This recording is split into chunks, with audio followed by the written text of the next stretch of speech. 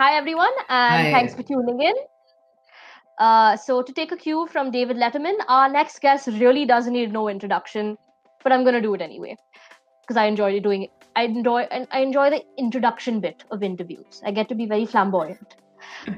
We're here with Durjoy Datta, one of India's top authors. You will know him best for his romance novels, but he is far from a one-trick pony. From sci-fi to the screen, he has done it all. So, how are you doing today? I'm doing well. How are you? I I like the bookshelf behind you. It's thank you. yeah, like it. I always wanted one as a kid, and it makes me very jealous now. Envy is not a good position to start this interview on. I mean, it's okay. It's a human emotion. So you Human can't run emotion. away from it. It's just to accept it and then move out. And now I And have as it. Now I can do everything. Now I have it. Now I have a yes, bookshelf. the benefit of being an adult, you get to fulfill all your childhood dreams if they are indeed the same Yeah, dreams.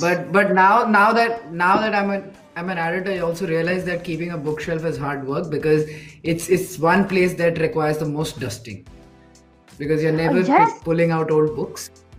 They are a hassle, and then you feel sad that oh now this book is old and unkempt. So yeah.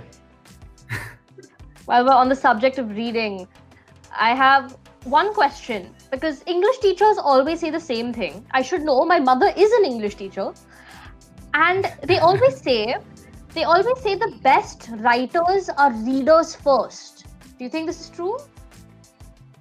Yeah, I think, this is what I've always believed in that if like you have to be very arrogant if you want to be a writer. So I think the journey starts from you reading a lot of books. And when you read a lot of books, you eventually sort of realize that, okay, I think I can write better than them.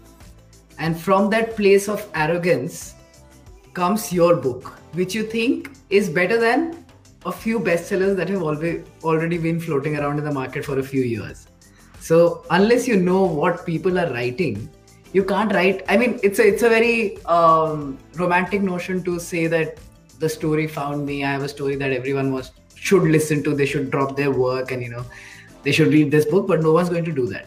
So it has to like being a writer comes from self belief, and self belief only comes from a place where you think that you are better than others. Until the time you read a lot of books, you sample a lot of books, you're not going to get there. If you're only going to read the best books, you will not be a writer because you're reading the best of everyone and you're thinking, oh, I can't even construct a text, let alone, a paragraph and then eventually a book. So you have to read a lot of books to sort of find the weak links and say that, okay, this if this is the publishing standard, I can do better. Like for many years I was the publishing standard. Like if Durjoy can get a book published, then we can also do it. I don't think I've ever heard anything so true and so frank said about the impulse to write. But if we're going on the other side of the spectrum, how do you avoid getting complacent as a writer? Because you tend to get in that comfortable stage, right? Once you started getting praise and whatnot. If you're still a student, if you start getting marks in your IGCSE English paper, you'll eventually get lazy. You'll stay at that standard. As a best-selling author, if you're getting praise, you might remain stagnant. How do you ensure that you grow as an author? I think, see, I'll tell you. So a lot of people have asked this question that when do you feel most satisfied when you're writing? And let me tell you, I mean, I'm not saying it just for the sake of it, but there is a so in every creative work there is a thing called as flow. When you're like in the zone, right? Whatever you are doing, you just lose track of time. So of course that is something that you really enjoy. The other part is when you have finished writing a book, because when you finish writing a book, the high that you get, that okay, I set out to tell a story and I have told a story, I have put an end to it, and this is going to be there for all of my lifetime and beyond, etc., etc. So I think that is where I get my most kick from. Now what happens is, so I've been writing romantic fiction for a really long time, and then I made the shift into other things, but I just did not tell people that I have shifted. My title still remained the same because we have to sell books. But as a writer, I feel very bored. if I keep doing the same things over and over again. So no one sort of sets out writing saying that I'm going to go out and sell 100,000 copies. Everyone starts writing because they really get a kick out of it. And if you start losing that kick, you'll find other ways to find that kick. So so now my kick is, how can I still sell this as a love story when it's not? So I know that, I can hook people into that, sappy, soppy stuff. Or I do not have to believe in it. But I know that, okay, these couple of pages will work. So I'll put them in. That is also a sort of gratification for the reader. Like, when you watch a movie, the last scene where the hero is just shooting the villain and, you are in a slow motion, that's going to happen. It's just a gratification that you're giving the viewer. The viewer already has, they have derived the fun from the movie. So it's a bit like that. I will tell a different story, but the romance will still be there because firstly, you have to keep a title which is as cliched as The Boy Who Loved, and sell the book. And then I get the freedom to write whatever I want to. True, you've spoken about that. The risk of being complacent. Yeah. You've spoken about that a lot in your interviews, how you just write whatever you want and you add the romance like a garnish, like namak to a omelette. Yeah. I mean, see, that's there are only two things that you can do with two characters who are in a story. You either make them friends or you make them fall in love. You can't really. See, if a story is centered around two characters, they have to care for each other. And how do you care for each other? You either make them very, very good friends, or you make them fall in love. Making them fall in love is the easier way to go. You get a lot of, meat from it. You also get a lot of, there's a very fine line between friendship and love anyway, like if it's a true friendship. So yeah, I find it an easy way out. It's a cop out. I can not make them fall in love as well, but then why not do it? Everyone, I have no problems accepting that I want to sell more books. I want my core story to go out to more readers because that is where I get my high from, that, oh, so many people read my book. They enjoyed it and they now, come and tell me, and there's a feedback loop that, oh, you wrote well, and, when are you going to come out with the next book? So I enjoy that. So I give those little gratifications along the way. And in any case, any creative work is emotional manipulation. When you tell a story, even when you're in a party and you are telling a story to someone, you do not want that person to not react. You want them to laugh. You want them to, say, oh, that's really bad. You want them to empathize with you. And when you don't see that happening, you also exaggerate the story. You put in more details. You make it more interesting. So it's just that. Heard it said somewhere, I can't remember where, that the best writers are the best actors. I think that rings true. Not best actors, but see, a lot of writers that I have met are like raging introverts. So there are two things that are happening. One is that's happening in real life, and one thing that's playing in their head. So in their head, probably they are the best actors.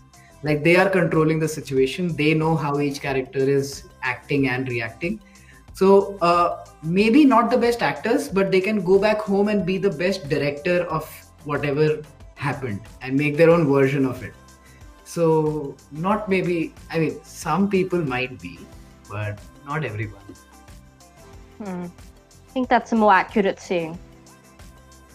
But that impulse to write, I've heard some people accuse writers of wanting to play God.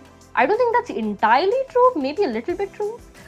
But where do you think that first impulse to write comes from? At least, where did it come from for you? It came. I started writing when I started writing my first book when I was in my, I think, third year of college or second year of college, somewhere around that.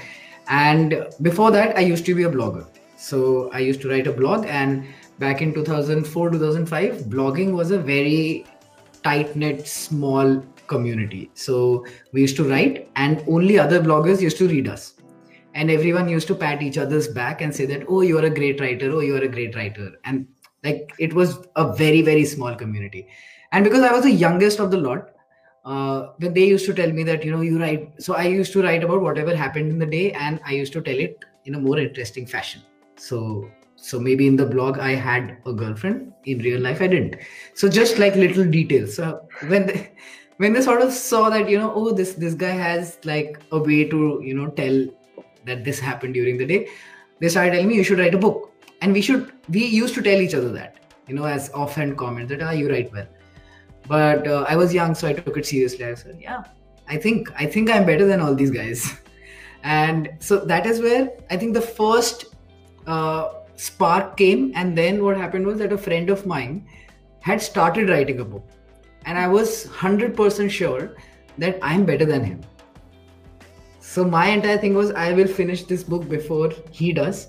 And at that point in time, I did not think that, it will get published, because writers like us, which is like commercial fiction writers with no background in literature, because I think back in the day,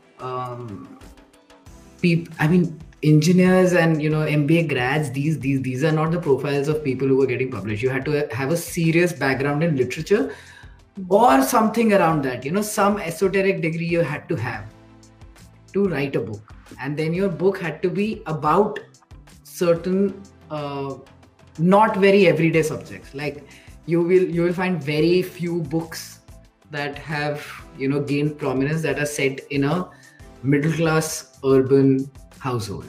Even people who have never been out of Delhi would write about the Naxalite movement. So that was the kind of books that made the cut. So I think that's where it started from. That I need to write better than this guy who's writing, and there are a bunch of bloggers who say that I'm a better writer than them. So I think that's where it started. I think what you said about having a community as a writer, especially as any kind of creative person, really, even if it's just how people tell you you're better than us, and that gives you that kick of confidence. I think having a community is super important. Yeah, but you also have to build that community, because if I were to, because these communities can also be very toxic, because create in any creative field is so subjective that, and a lot of it is like centered around how big of a snob you are. The most arrogant snob person will probably have the most influence in the group and probably not the most talented one. The best thing about this blogger community was that we were all upstarts, and we were all doing it because we really liked doing it, not because it was our profession. Now, if I were to say, like your mother's students, who are all literature students and who take that stuff very seriously, if they were to critique each other, I just feel that there would be a little bit of a hostility there. In us, we were all struggling, and we were all trying to, like, we were literally, when we used to put up a post, it's like we were watching over their heads and saying, kaisa laga. So we were very childish in our enthusiasm in that sense. So we were not like, oh, we are writers and we have this community, so let's try to learn something. We were just trying stuff out. So yeah, it reminds me of me and my friends, because if I had a rupee for every one of my friends that said, guys, I want to start a blog, I would have at least 5 rupees. That's not a lot of money, but in this economy, anything will do. Yeah, true. So do you think blogging is a good place to start for a young writer just getting out there? Maybe I've tuned out of the community now, so I'm not sure how many blogs people read nowadays. They do read Instagram poets or people who write on Instagram, along with a picture. So I think that's probably a better route to do it. I think the end result is probably the same, and I don't think that it's primarily helpful to find encouragement. I think what it does is that if you lock yourself in a discipline, that you have to put up something every day. Then what happens is it goes into your system that, oh, I have to write. And then the biggest thing that pulls down any writer is self-doubt. When you have a deadline that at 8 o'clock every day you have to publish something, which means that you have to publish something, which means you have no inhibitions about doing it. That I can doubt as much as I want till 7 o'clock in the evening, but 8 o'clock I have to put out something. So yeah, I think people should I mean people this is what I've always said, that if you want to write so much, you will write. You cannot wait for you to be perfect. Like I remember when I started out, so my books were like, if you would have read them, they're quite average. So I used to look at writers who were much older than me, in their mid-30s, and I used to read their books, and I was like, wow, they are like really good with the language. And I was like, oh yes, I have time. I have like 10 years, then I have like 8 years and 6 years and 4 years. I will get there. And now I'm their age and I'm still not there. But had I just stopped at, okay, let me just try to perfect my writing till the time it gets good, I would have never written whatever 10, 12 books that I've written. So I think just to lock yourself in a routine of writing and then putting yourself out there, and then allowing people to humiliate you for your writing is a great thing. If you want more engagement on your writing, just sneak in a few typos, so that then you know that people are reading your stuff. That is a smart move that I would not have thought of. I'm like religious with my use of Grammarly.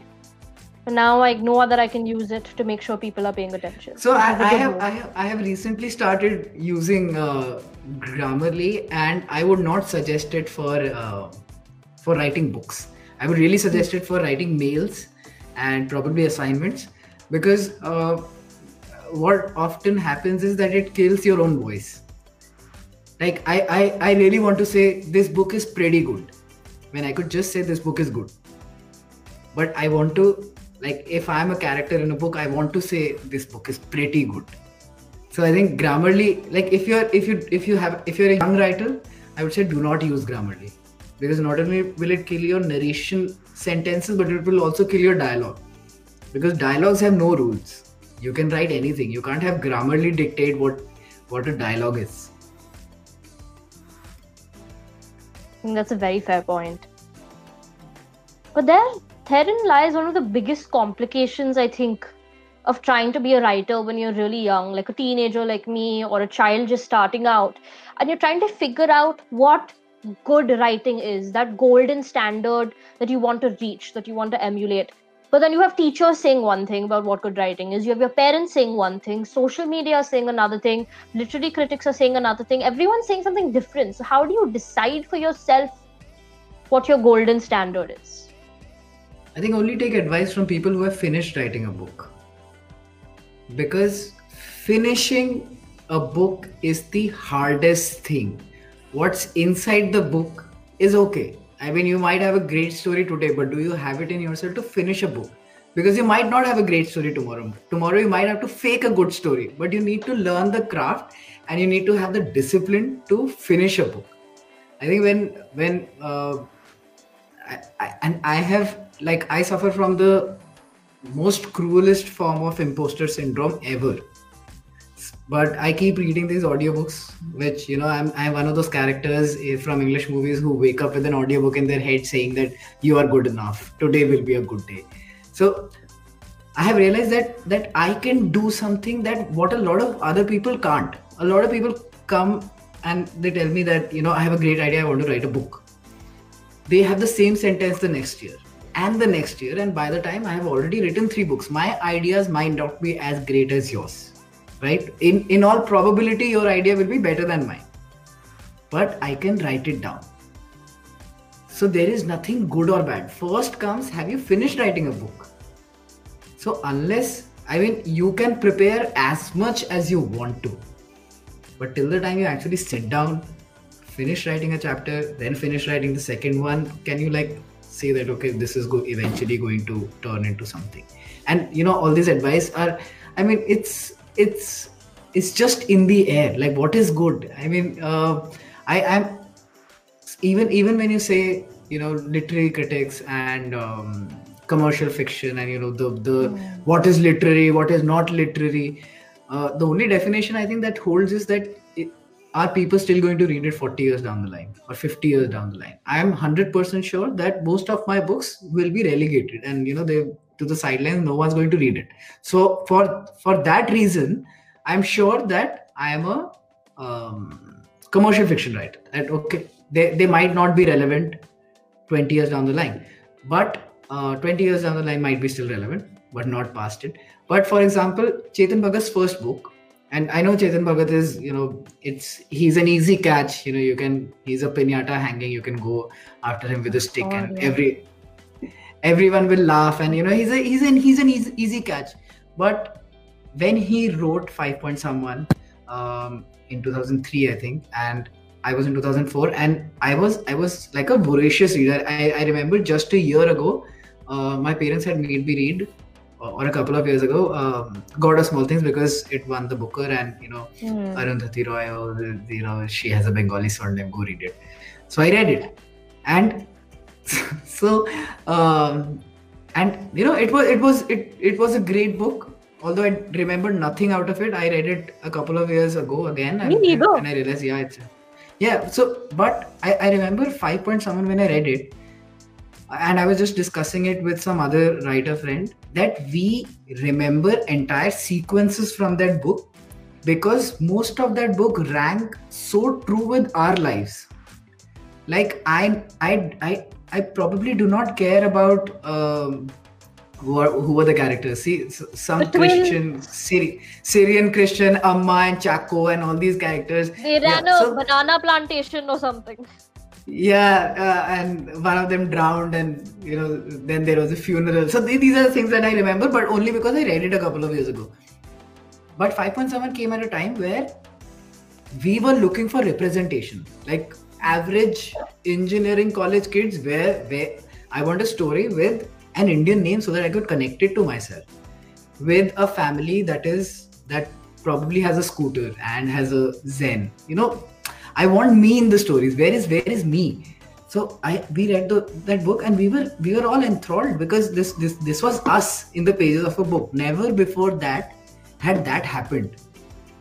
So that book, I mean, you might call it out for whatever reasons. That book was entertaining. It was on the money, and people will still be reading it. So that I think is not commercial fiction. That I think is literary fiction. Maybe not 150 years from now, but it's still going to hit a lot of people in the next 15-20 years as well. I still think the point about your books not being remembered down the line is highly debatable. But I mean, there are a couple of books which I think are, okay. It's very hard for me to sort of see my books in a very high light because I'm so used to disparaging my books. But a couple of books, I think they might. Who knows? Fingers crossed. I think we just have to wait and see. Yeah. Let's wait. I think I'll let my daughter decide. So when she'll be in her 20s, if she's still reading it. Accomplishment. Yeah. But the thing about always being the biggest critic of your own work, it turns into paralysis sometimes for writers. So it's natural to be a bit embarrassed of your own work, but how do you prevent that feeling from holding you back and stopping you from getting your work out there? How do you work up that courage? It's basically, I think we make writing into a very romantic notion of, it's like this big thing that we are doing. People are going to read it. Their lives are going to change. It's no different from a PowerPoint presentation. You can keep changing the font. It's not going to matter in the long run. People are going to read it, forget it, move on. Right? So you have to, it's what you are saying is that, I'm not, what the other part of self-doubt is that you believe that you are a much bigger writer than this. But I am not able to get ahead of this because I can write much better. But can you really write much better? I think you have done a pretty good job here. So The only thing that works for me is that I write it, uh, and I have a target that I have to get past it by this time, or I have to write 1,000 words. So sometimes that happens, or sometimes what happens is that I just strike through the entire text and I change the story. When I change the story, I realize, or I change the voice, I realize that okay, this is really bad. Let me just go back and see what I had written, and then that seems great, and then suddenly you see things opening up. So there is no way out of it, but there are certain tricks that you can do. One is, of course, you make it time bound. The other is that you see how bad can you get, and then you become a better writer. That element of time and the deadline forcing you to write hits a little close to home for me, because I have this blog and I put myself under pressure. Do you remember the beautiful days when we thought lockdown would only last for 21 days in India? Yeah. So I said, okay, I will write about the pandemic each of these 21 days, and it has to go up on my blog before I go to sleep. So I would stay up to 3, 4. I would fall asleep on my keyboard in online school, but I would make myself write, and I got one out there every day. And now I'm trying to write a book, and that has been going on for 4 months with no progress. So I think that element is... I think all writers need to. It's, you might think it's not relevant, but all writers need to listen to some productivity books, be it by David Allen or James Clear or etc. Because these are at the end, this is the project management books, and what you're writing is a project. The downside is that there's no boss. I mean, there is a hazy deadline in the future which you have yourself set, but your project is always going to be in shambles. So how do you take care of it? And unless you put yourself in a regimented work schedule of writing, and not just staring at the laptop and then saying, oh, I'm not getting an idea, let me just switch to Netflix, maybe watching something will open your mind. No, you'll only feel bad that other people are writing so well that it's getting made into Netflix shows, and you can't even write your second chapter. So I think that and this is another question that a lot of people ask me, that why are so many engineers and MBA grads turning into writers? And it's not about the quality of their work, but that they have finished writing their book. Why do they, like, how have they finished it? Because they treat it like that this is an assignment, this is going to be marked, this is going to be compared to other kids, and I got to finish it. There's only a limited time that I have, which is something that, at least when the batch of us were growing up, it was hard drilled into us that if you have taken this up, you got to finish it. So I think that's a lot of reasons why a lot of engineering graduates end up writing books and finishing them, because they know that, okay, you started it, you cannot do this, oh, I'm not getting inspired nonsense for too long, you got to write the next chapter. So yeah, and you also have to see, and this is what I've said, that you also have to come from a place of arrogance. So I remember when so I did, before my engineering, I joined a coaching institute which was one of Delhi's best coaching institutes, and we used to go to our teachers with doubts that I'm not able to solve this question, can you solve it for me? And they used to say that you are sitting in the best institute in Delhi and you are not being able to solve it, so no one else will. So forget it, try other questions. So you have to apply that to a little bit of your writing. You are probably, with the kind of bookshelf that you have behind you, you're probably one of the better readers in your class. So you have to tell yourself, bad chapter, but would my readers really know? They'll think it's fine. Yeah. Maybe they might even think it's brilliant, because what do they know? It's probably only the 6th book that they're reading in their lives.